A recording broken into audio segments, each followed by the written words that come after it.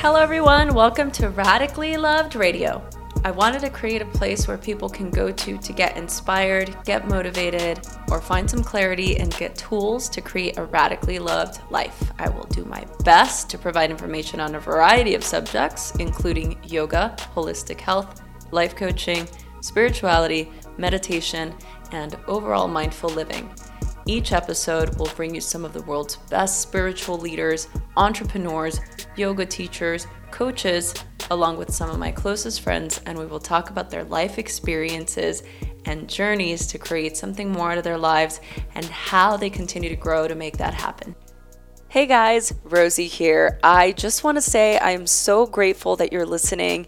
We are just getting a massive amount of response on this podcast, and I am so grateful that you're a part of this radically loved community, that you're enjoying the content and that you're enjoying all the guests and that you're still here and you're still working on yourself and your journey and your path.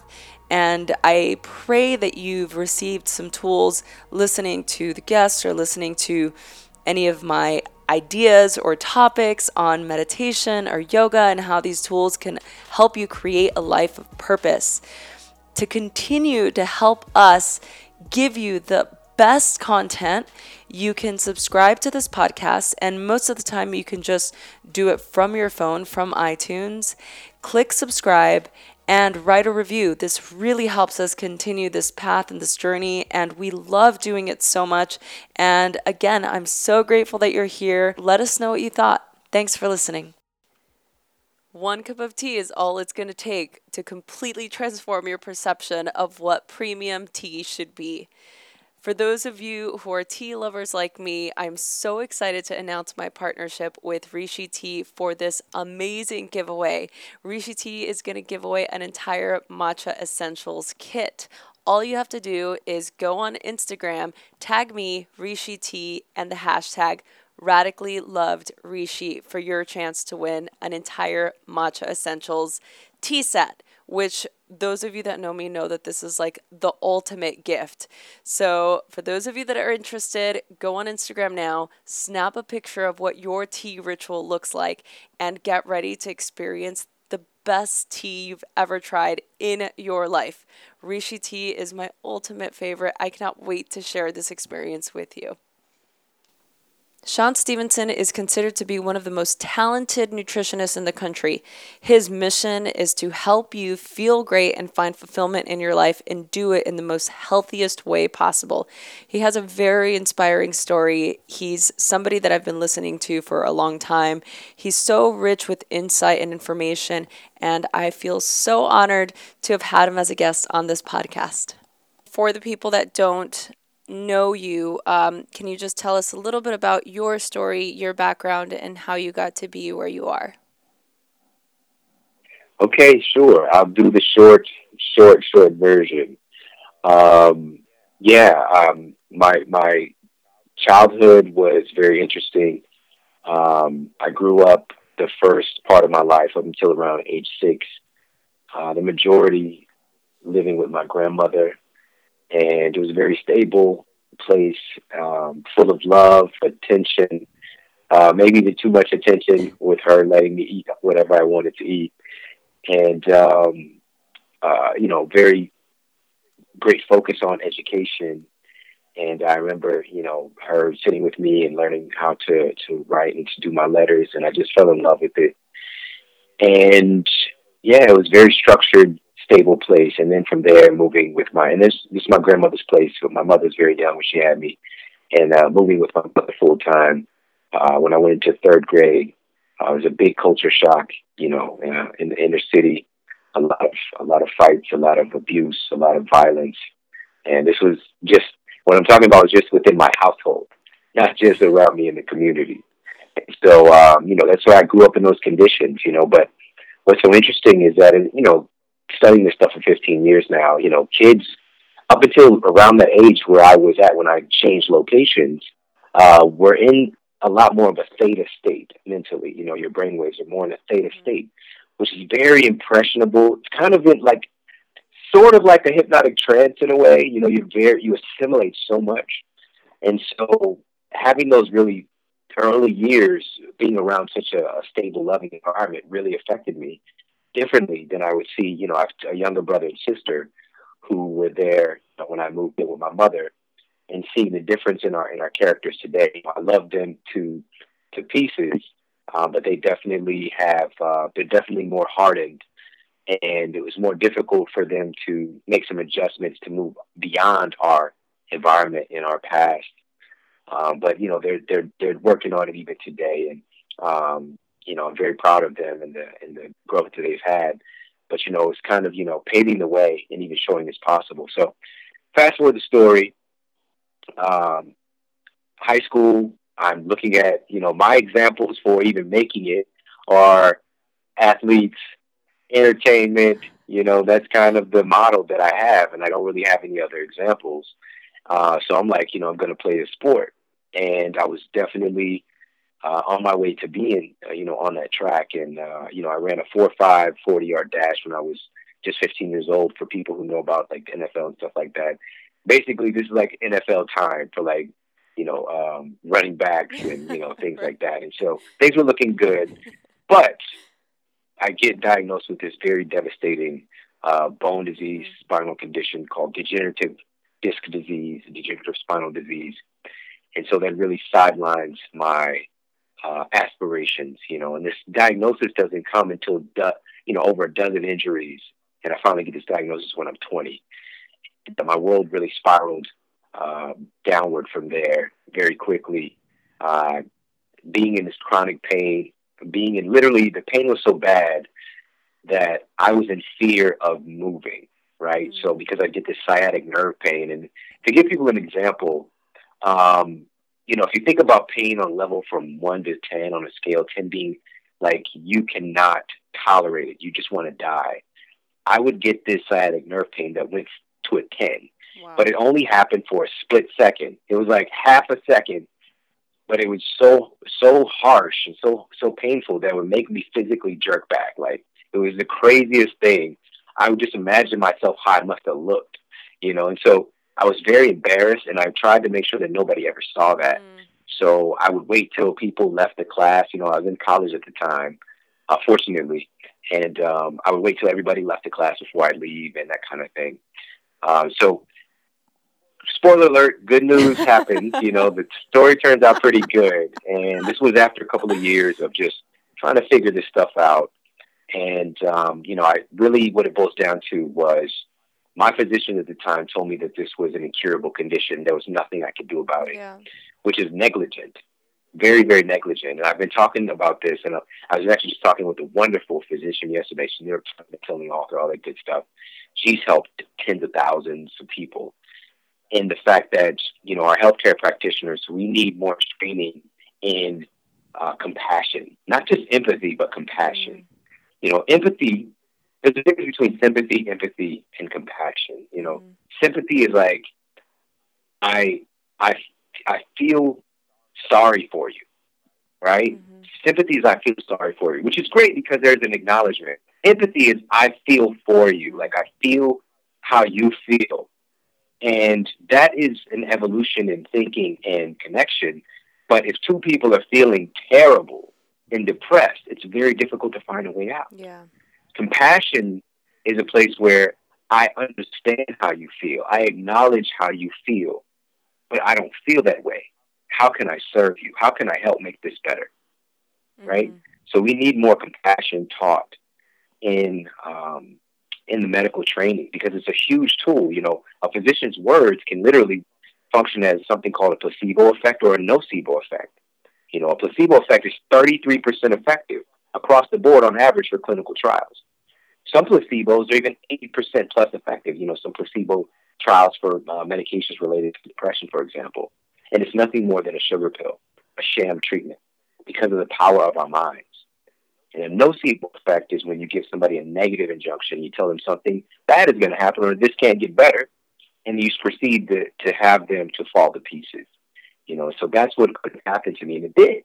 I gained a bunch of weight, about, 40 to 50 pounds and this chronic pain. I was on all these medications. But all of that changed when I woke up and I decided to actually get well.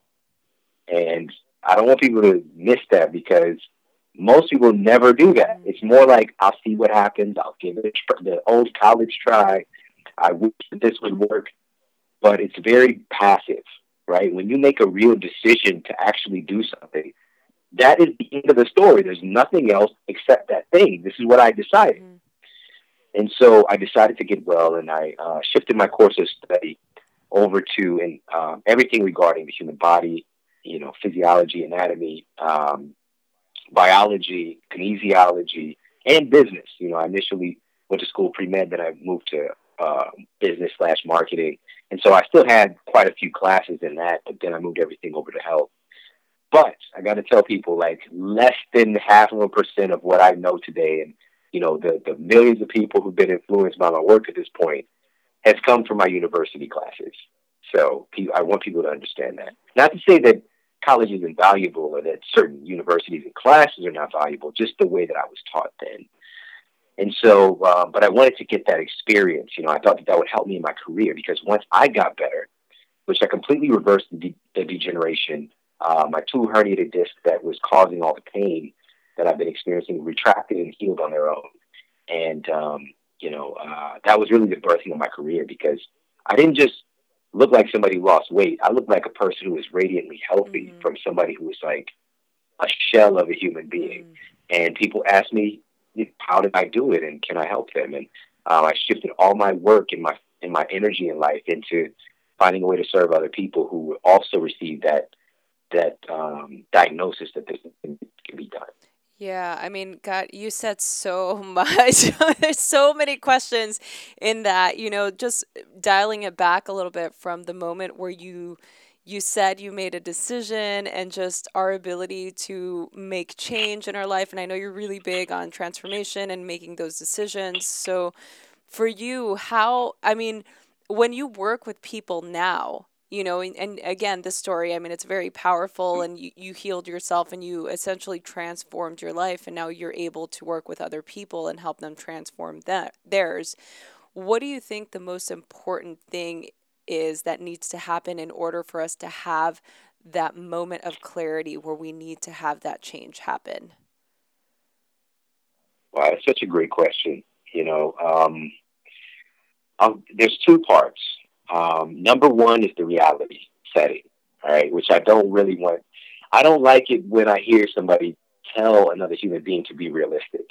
All right, so I have to make that disclosure, but the reality setting is that for that condition to arise, for somebody to actually put themselves in a place where they make the decision, the reality is most times it's rock bottom. Like, things have to be so bad that you're forced to make a choice. And that rock bottom, funny enough, comes in many different forms and fashions. And it can happen multiple times in your life, in different areas of your life. But a rock bottom is a great place because, of course, you hear that you can only go up from there, for sure. But it's an emotional opening, right? This is like a place where you're open to change. And you would think that we'd be more open to change just to have a great life, but we are unknowingly or unconsciously closed-minded in changing from our comforts and changing from our habitual way of being. And that's kind of human nature in a way. But we have another setting. And so this is outside of the reality complex, which is how we have the world that we have today. People have gone outside of the comfort zone. They've gone outside of our basic human tendency because we're a more evolved creature. We have this prefrontal cortex and this ability to see beyond what is and to create, literally out of nothing. We can create this amazing phone or computer out of an idea. Like, this just came from somebody's head, and gathering the resources to do that because, people aren't buying into that. So with the reality setting, I would say to embrace the hard times. When you get hit with that bad news or, you find yourself in a bad spot, you have to reverse the template on that and to see the great opportunity that's there. So often, though, we're inundated with, when these bad things happen, we just kind of stay there and we wallow in it and we look for pity. Instead of, really kind of getting back, hitting the reset button and understanding that there's something in this for me. If people are listening to this type of show right now, you already have a tendency towards this choice. And this is one of my favorite quotes of all time. It's from Albert Einstein. It said that the most important decision that we make fundamentally as human beings is whether we live in a friendly or a hostile universe.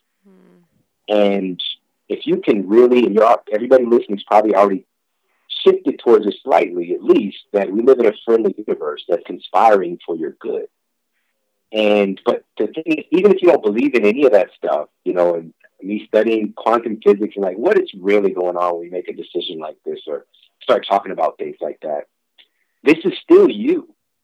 It's still your perception, because you and I could be walking down the street and you have the universe is against you perspective in life, and I have the universe is for me perspective, and we can see somebody coming up to us asking us for some kind of a favor or to for directions or something, and you might automatically think that this is a threat, right? This is somebody who is potentially going to try to rob me and all this stuff, but not saying that that's not a possibility. But you're going to be looking for problems, and you're more likely to find them more often because that's what you're scanning and looking for. And that has to do with the reticular activating system in your brain, reticular cortex. And so for me, it might be, this person is, to show compassion. They're maybe lost. They're trying to find how to get to their child's recital or whatever the case might be. Oh, and come to find out, he's actually, Oprah's personal assistant or something. It's just like, seeing it through a more positive perspective, you open yourself up to more positive engagement and positive relationships and interactions. So I hope all that makes sense. And the point to kind of really put a bow on this, with the reality setting where rock bottom challenges are a great opportunity for us to ask questions. What is this trying to teach me? What is this situation that I'm in, or this event, something that occurred to me that nobody's negating the pain or the suffering involved, but what is it that I need to learn from this situation? How can I grow? How can this help me to grow? And if we can have in our awareness, just be able to have that there to ask those questions, it immediately changes everything for you. Yeah. So that's that side. And last thing, again, the bow part is the more evolved setting, which is where my work has been. Some of the great teachers out there is like, how can we get people to change before they hit rock bottom? Like, I don't want you to have to go through that, because most people really don't recover, right? Because they stay there. So what can we do to create a catalyst in your life for you to say yes and for you to make that decision for yourself? Yeah. And ultimately, it comes down to a really simple principle that's often not utilized. And I've had times in my life where I get off track in this, and then I have to bring myself back to it, which is why? Why? What is the reason that you're doing anything that you're doing in your life? What is the reason that you want to have a great relationship? What is the reason that you want to have this amazing career where you're impacting the lives of, millions of people? Is it because of the need to feel your ego? Or is it because you want to make your children proud? Is it because you want to help, kids in this specific community to have an example of what's possible and to help to end suffering? Or it can be, we're definitely seeing a climate right now with some very strange civil violence. Maybe your mission is to help to improve, and this is for me, I'm tying this in from my personal experience. I know that hurt people hurt people. How can I do my work in a way that uplifts humanity so that we can actually have more healthy, sovereign, happy people who are doing the work in the communities, civil servants, teachers, our fire department, our physicians, our police officers, our community itself, so that we're all relating to each other. We can see from a more open perspective. And I'll tell you, it's very difficult to do those things when you don't feel good. So finding a why, that's ultimately the big key. If you could just tune in, ask yourself, what is it that I'm doing this for? And be honest, really dig in there and make sure that it's not about just you and your little self. that can really help to be a catalyst for change. That's so well said, Sean. It's so true. Do you think that, I mean, have you ever encountered working with people that really want all those things, but their actions are doing the complete opposite? Of course, of course. I mean, I've seen that so many times, and I've seen this in close proximity. It's a part of my learning process as well. And it's something that I've learned over the years is to let people be who they are. Yeah. And also it's all about readiness as well. My job, real talk, nobody can make another person do anything. Yeah. You can physically force somebody to do something, maybe force them to do a job, even, force your kids to do stuff, but they're still free inside to think whatever they want. And all they need is an opportunity to get out of it. So what we want to do is create conditions where people can choose these things for themselves, if at all possible. So of course I would see, somebody's wanting to be successful, and also money is it's a big irritation for people. Yeah. I've seen people come together in a positive thing to want to help other people, but then somebody might sell a bag of goji berries when somebody else wanted to sell the bag of goji berries to someone else, and they get into a fight, over something so stupid. It's just like, we're here to help people, not like who's getting the credit for some goji berries. And this is actually, I'm kind of paraphrasing a real example something I've seen, and it's like, what is it? What do you really want? What is it? What is this symptom of? Yeah. And it's a sense of lack. It's a sense of lack and not enough. There's not enough to go around. And so because of our survival needs, we call it an amygdala hijack. Like, that part of your brain can kick in when you feel your survival needs are being threatened.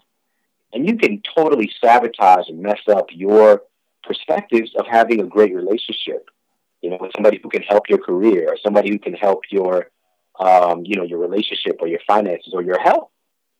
I've had people burn bridges with me when we're working with their health because of their survival needs kicking in, and I know this again. I know it because I've done it, and the thing is quickly getting out. Like, I lived in it for a couple of years, so I got very good at worrying about things that are not that important, because especially if you live in this country, in the Western world, period, most of your survival needs are good.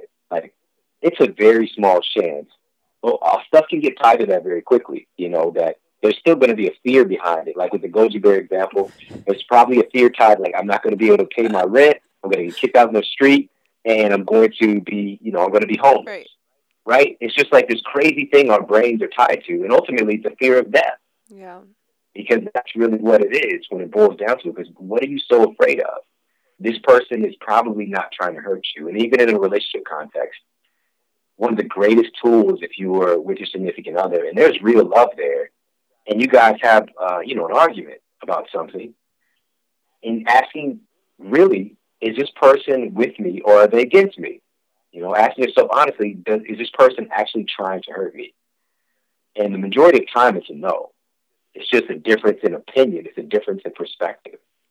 But we get so caught up in our survival needs. And not to say, again, there are, of course, the bad things. Not so good things, negative things that people do and say to each other that are terrible. I grew up in that. I know what that looks like. And so, but most of the time, it's not that. Most of the time, people want to be happy. Yeah.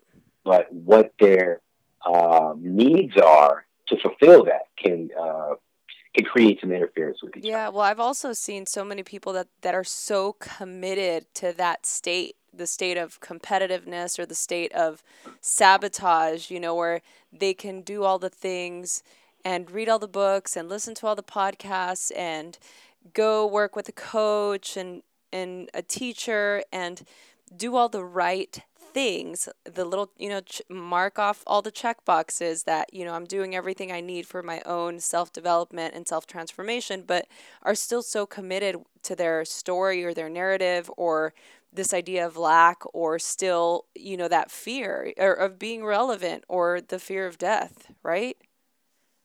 Yeah. Yeah. As you're saying that, I'm thinking about, I mean,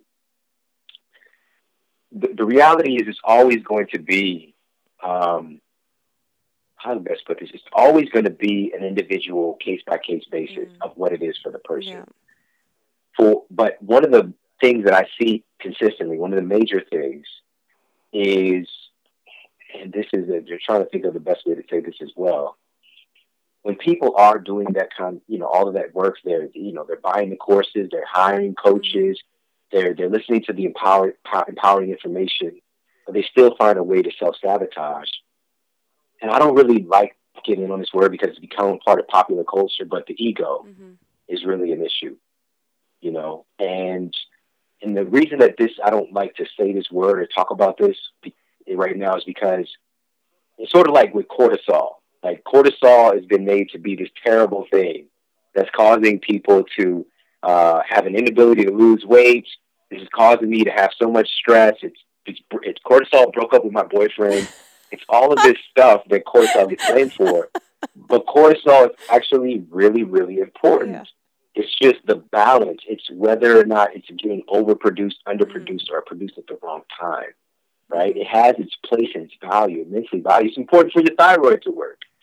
So with the ego, an ego is healthy. Like it can be. It's a healthy part of our beingness as a human, right? We have to have a perception, a reality of who we are and who we want to be in the world. This character that we want to be, and we can literally create that. The problem is most of the time it's getting created unconsciously as an influence from your environment. And so you never really choose who you want to be and how you want to see things. Mm-hmm. It's called this kind of cultural programming, Mm. right? So I just talked with this brilliant guy, his name is Dr. Mario Martinez, about how culture literally determines your health. It literally influences your genetics. Your culture does, the programming. And so with that said, with the ego being something we can utilize and use, but we have to be aware of it. We have to be aware that we are not that. We are not just this thing, this entity that is kind of the perception that we see things through. What's the seer, right? What is actually seeing through the eyes of this ego that we've Mm-hmm. chosen? And so understanding that we are so much bigger than that. We're so much more vast and so much more valuable. And so we get caught up in the ego and what the ego does. And so in the context of what we're talking about, we're doing all this work, we're making connections, and then we self-sabotage. It's because the ego starts to do things like think that it's better than somebody. It starts to think that, you know what, I should be that person doing that thing, not this person. They're not as good as me. Or the ego says, I'm not getting the credit and the appreciation for what I do. Mm-hmm. It starts getting caught up. We start getting caught up in self-sabotaging because we worry about little small stuff, these little stupid negative things.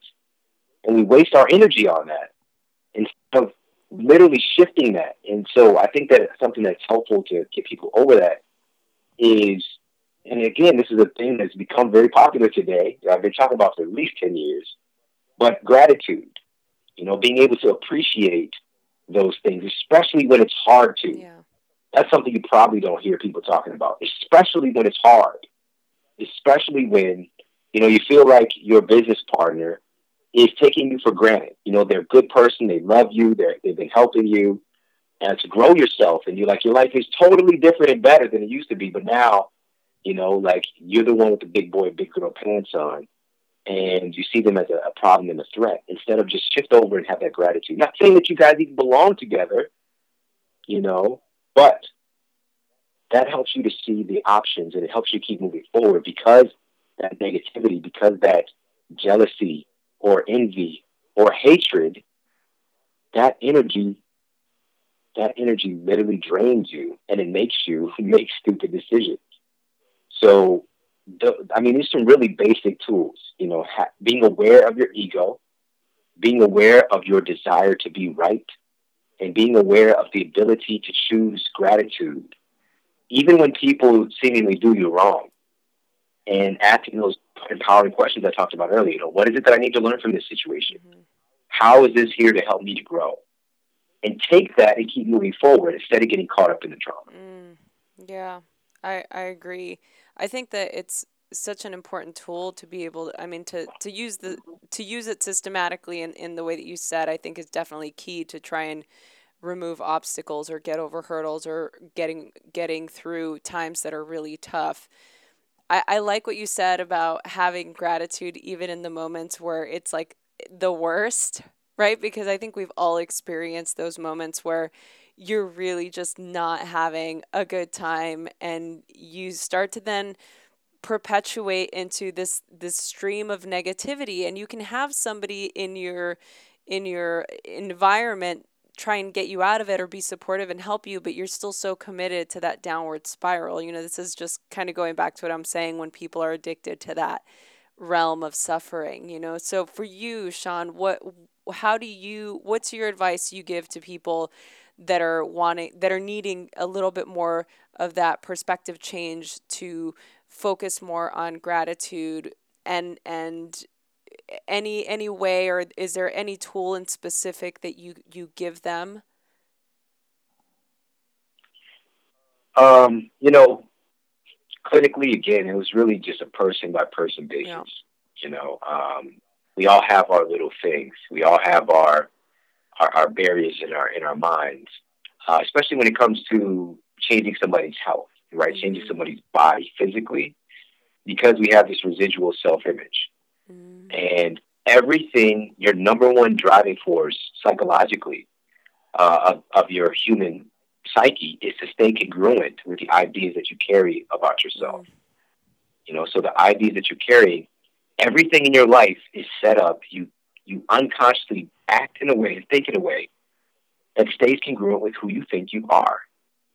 So the key is, first of all, awareness trumps everything. You have to first be aware of that. Like, oh yeah, the things that I'm doing is because this is who I believe I am.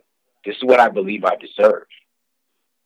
And so, kind of a tool to help to chip away with that, to be free of that, is to just analyze your thoughts about what you think you deserve and to be honest with yourself. Self-honesty, oh my God. That's one of the hardest things. Yeah. It's one of the most difficult things. Being honest about who you are and who you've been, Yeah. and also what you want. I think it's one of the most difficult things to be honest about what you want. Yeah. Because we automatically go to what's possible. But what's possible is just based on your definition of who you are. Again, staying congruent with who you are. That's not the person that you want to be or what your potential is. So, being honest again about, I have this belief that, I'm unlovable, right? You actually look at that, nobody's really going to want to stay with me because of whatever blank thing. And to be honest about the belief and to be honest about, is this actually true? And if you have this idea that you're unlovable, I promise you it's not true. Unless you're Kanye West, maybe. I don't know. But even Kanye's got love. Right. Kanye needs love too, And so it's just that idea. Of course, and there are like literally millions of people who love him. Yeah. But it's just giving that example. But really, when we break that down and we start to be honest with ourselves, because we'll prop that up. And why we'll use that is we're hoping to get some empathy, some empathy/sympathy love. Yeah. Because, oh, woe is me. And that's not healthy. That creates a vicious negative cycle. So that's what I would usually recommend people do, or work with them on. I help them to identify some of these disempowering beliefs and really do a logical assessment. Yeah. Like, we're going to analyze this, and we're just going to use this very scientific part of your brain and analyze if it's true or not. We could even run some tests and see, but the bottom line is just opening yourself up and being honest about who you believe yourself to be, who you've been historically, and who you want to be, right? And also being honest about what you want. Because in order for you to get to that other phase, or, to become the best version of yourself, you have to be honest about what that looks like for you. Not for somebody else, but being honest about what that looks like. And from there, charting a course, because if this is who you want to be and your beliefs say, I'm unlovable or I'm lazy or whatever it might be that's going to inhibit you from getting to here, we have to look at that behavior and make a decision to input another behavior. Basically, take out that programming, put something else in. Yeah. Oh, you're 100% right. I think that I mean I talk about this on the podcast. One of the reasons why I feel like we're so unhappy, even just in our society, is because we lack honest self-appraisal. There's a huge lack of honest self-appraisal, and I think that mostly it's because we don't like to do things that are uncomfortable, because we Yeah. don't want to move out of our comfort zone. Why do you think people make the same mistakes? Oh my goodness. That's really simple, actually. Um, Again, this goes back to that statement that the number one driving force of the human psyche is to stay congruent with the ideas you carry of yourself.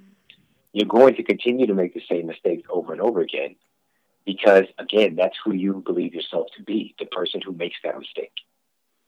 And so, as the person is repeating this behavior, it's just like, why me? Why does this keep happening to me? We're further anchoring that behavior in because your brain, your reticular cortex, reticular activating system, are scanning your environment, scanning all the data that you've accumulated in your life to find out why you keep making the same mistake and bringing those things more to your consciousness of why you're such a screw up, right? Or why you deserve to have this happen, right? So again, it's shifting. It's literally as simple. And I'm thinking of right now a conversation I had with. He co-authored The One Thing. Mm-hmm. This mega hit book, The One Thing. His name's Jay Papasan. And there's basically a centering question, right? This kind of the question that everything is based around in your life, and that at least in that phase or that part of your life. But we have to get back to asking these empowering questions or whatever that might be for you. So when the thing happens, instead of saying, why does this always happen to me? Asking, what is it that I need to do to move beyond the situation? I've seen this happen before. What is this trying to teach me? And the second part, here's the other part really that answers your question is, once you get that data, you have to be willing to actually make the change. So willingness is like a core ingredient. So we've got the empowering question, which most people are missing that in of itself, and we live in a perpetual disaster zone in our minds. So we get that empowering question and changing our frame of reference, but we have to be willing to make the change. And that willingness, one of the reasons we might have a reservation against that willingness is we think that it's going to be hard, and the thing is, it's probably equally as challenging as dealing with the garbage that you've been dealing with. So you got a choice. You can either put the energy into this change, you can put the energy into going through this drama again. Yeah. So it's going to happen either way. Time's going to pass either way. But you get to determine what this next time, this time span is going to look like for you based on your decision. So that willingness that it might be hard or difficult, which oftentimes is not as hard as we think. But the willingness to say yes to the new empowered way of being when it shows up, I think it's definitely part and parcel to getting the results that we want in our lives. Yeah, those are some really, really important probing questions that you are posing. I think that they're key to us beginning to find those ways where we can really begin to see substantial change in our lives. How do you, in the work that you do with the people that you work with and all the knowledge and the education that you're putting out there in the world, how do you stay grounded?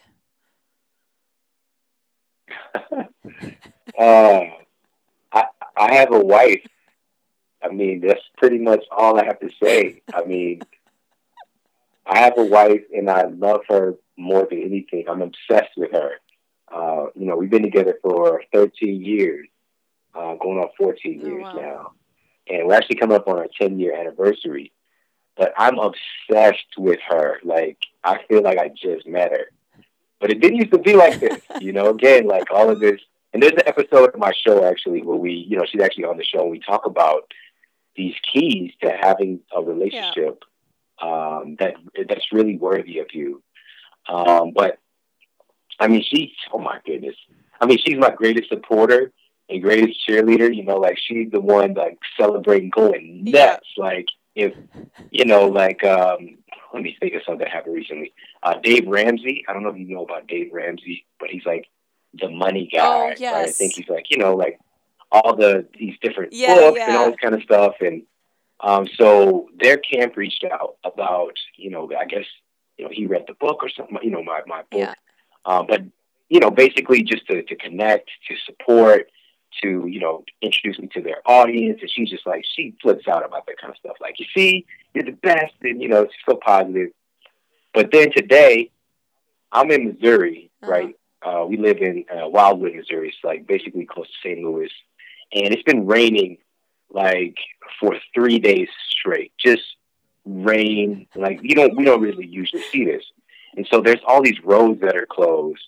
Like there's even a highway, like a major highway, like 10-lane highway closed because of water rising up on the highway. And so people are taking the back way, which is right by our house. Like we're kind of like tucked off in a little nook here, but to get to where we need to go, there's like a little main 2-lane street, and people are going from the highway to there. Like all of the highway traffic's coming through. So I was taking my little son, my youngest son, who's 5 years old, to school this morning, and a trip that would normally take 15 minutes took 50 minutes. And so I finally get back home, and, I'm just like, I'm ready to eat, probably a little bit hangry, Yeah. you know, and my plan for the morning was a little bit off. And I'm just like, well, I was kind of like, why isn't the food ready? But I asked her before I got there, before if she can make me something, and I make her stuff too. I actually make her stuff every day. So it's not like, get in there and cook that for me, a woman. It's not that. I'm not like that. But I was like, why is this stuff ready? I got to get going such and such. And she's like, and I was like, I was in this traffic or whatever, can, just be understanding. She was like, but did you die? Right? And so she just immediately checks my ego because, but did you die response. And I actually I didn't post that on Instagram, but I posted a did you die meme today. Because of her, people won't know that. I didn't post that with it. Oh, But, that's the one with so the guy from The she keeps me Hangover, grounded. right? The Mr. Chow. Yeah. Yes, exactly. When people are complaining they're sore all the time, but did you die? So yeah, that's what keeps me grounded. That and just, I think it's through a process and a practice over the years of really understanding my value, which takes a lot of work. I mean, it really takes a lot of work unless you're like kind of indoctrinated with this as you Yeah. grow, which I really encourage parents to do to really help to imbue that sense of value into their children, which I didn't have to a large degree. But again, I had it early on and it stayed with me. But understanding my value and understanding this perspective, which is there recently, they got the photos back from light years out, the telescope. I don't know if it's the Hubble or which one it was, but they finally get the images back, and they found like there's like 100 billion more galaxies. You know what I'm saying? We're infinitely unimportant, but at the same time, we're infinitely important to the whole thing. Like we are part of this. We don't go anywhere, even when our physical bodies are gone. Like it turns into something else that stays here forever.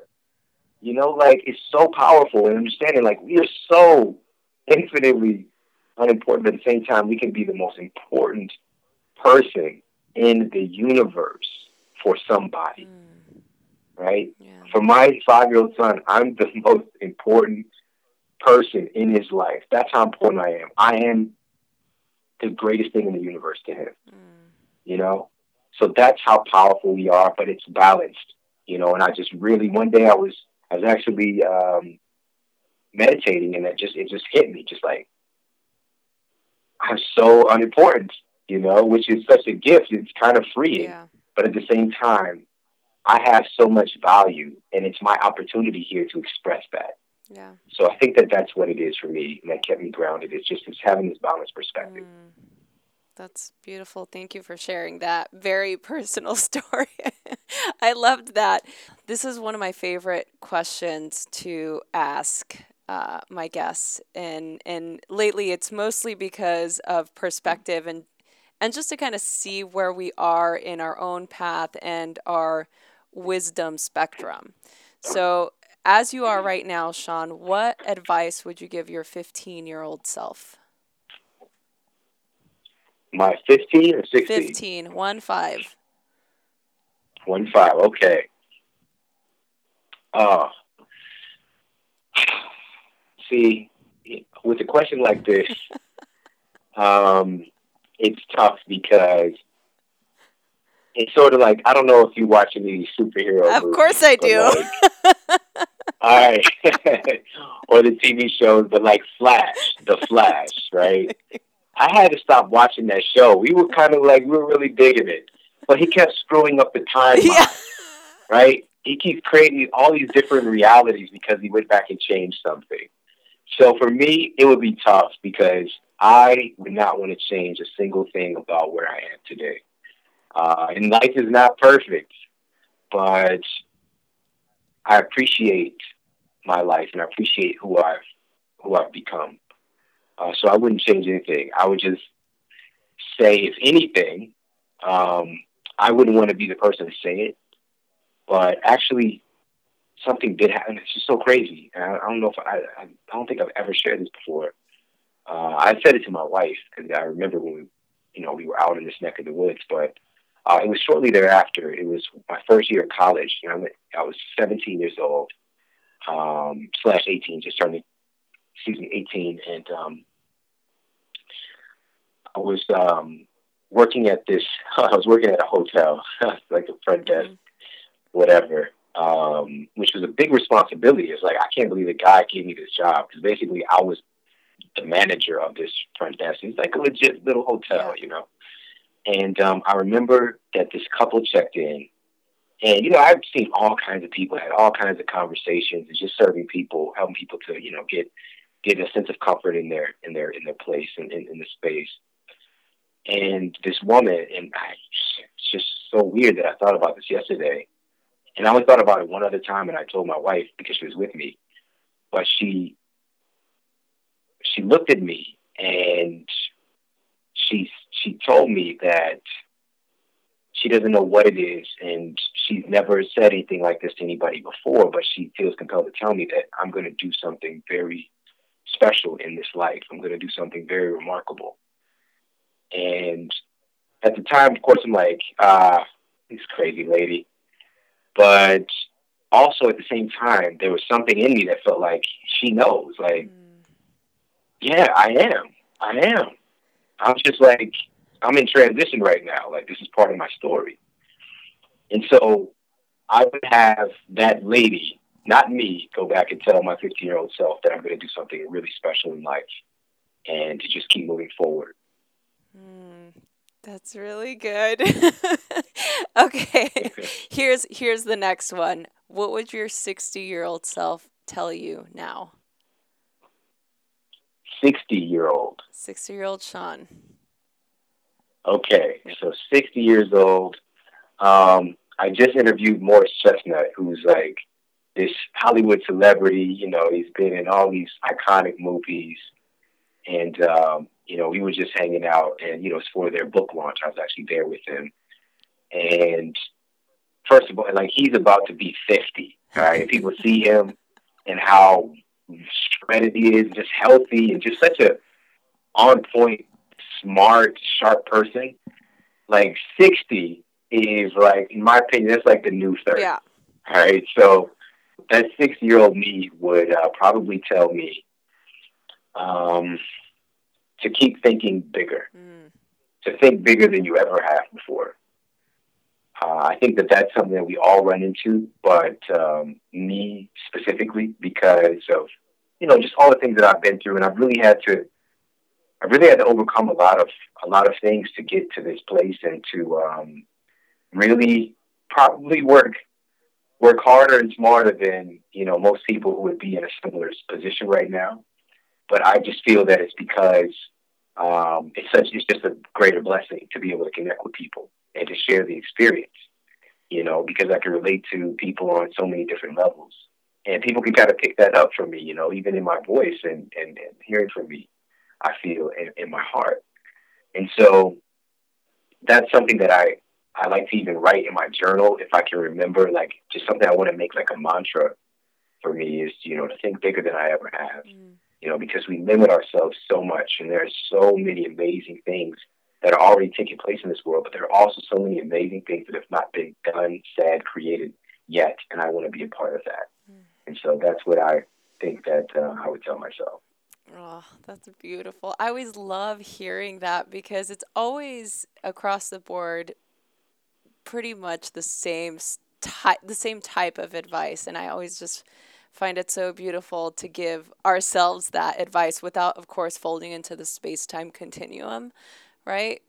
We don't want to start Right. like messing with anything. Exactly. Okay, so the final question, Shawn, is I created Radically Loved as a forum to provide information or tools for living in regard to all types of different modalities, be it yoga, meditation, health, fitness, your career, pretty much across the board. It's this idea that we are all connected and we are all radically loved by God, universe, source, whatever higher power of your understanding, that we are supported and the universe is conspiring for us, not against us. So the final questions to you are, what do you radically love and how do you feel radically loved?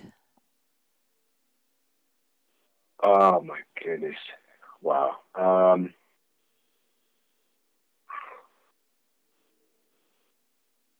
I'll just share, I guess, what came up for me. The first thing that came into my mind was, and it's kind of scary to even say this, but other people would think that this is normal, but my kids, um, definitely, because, and why it would be it's scary because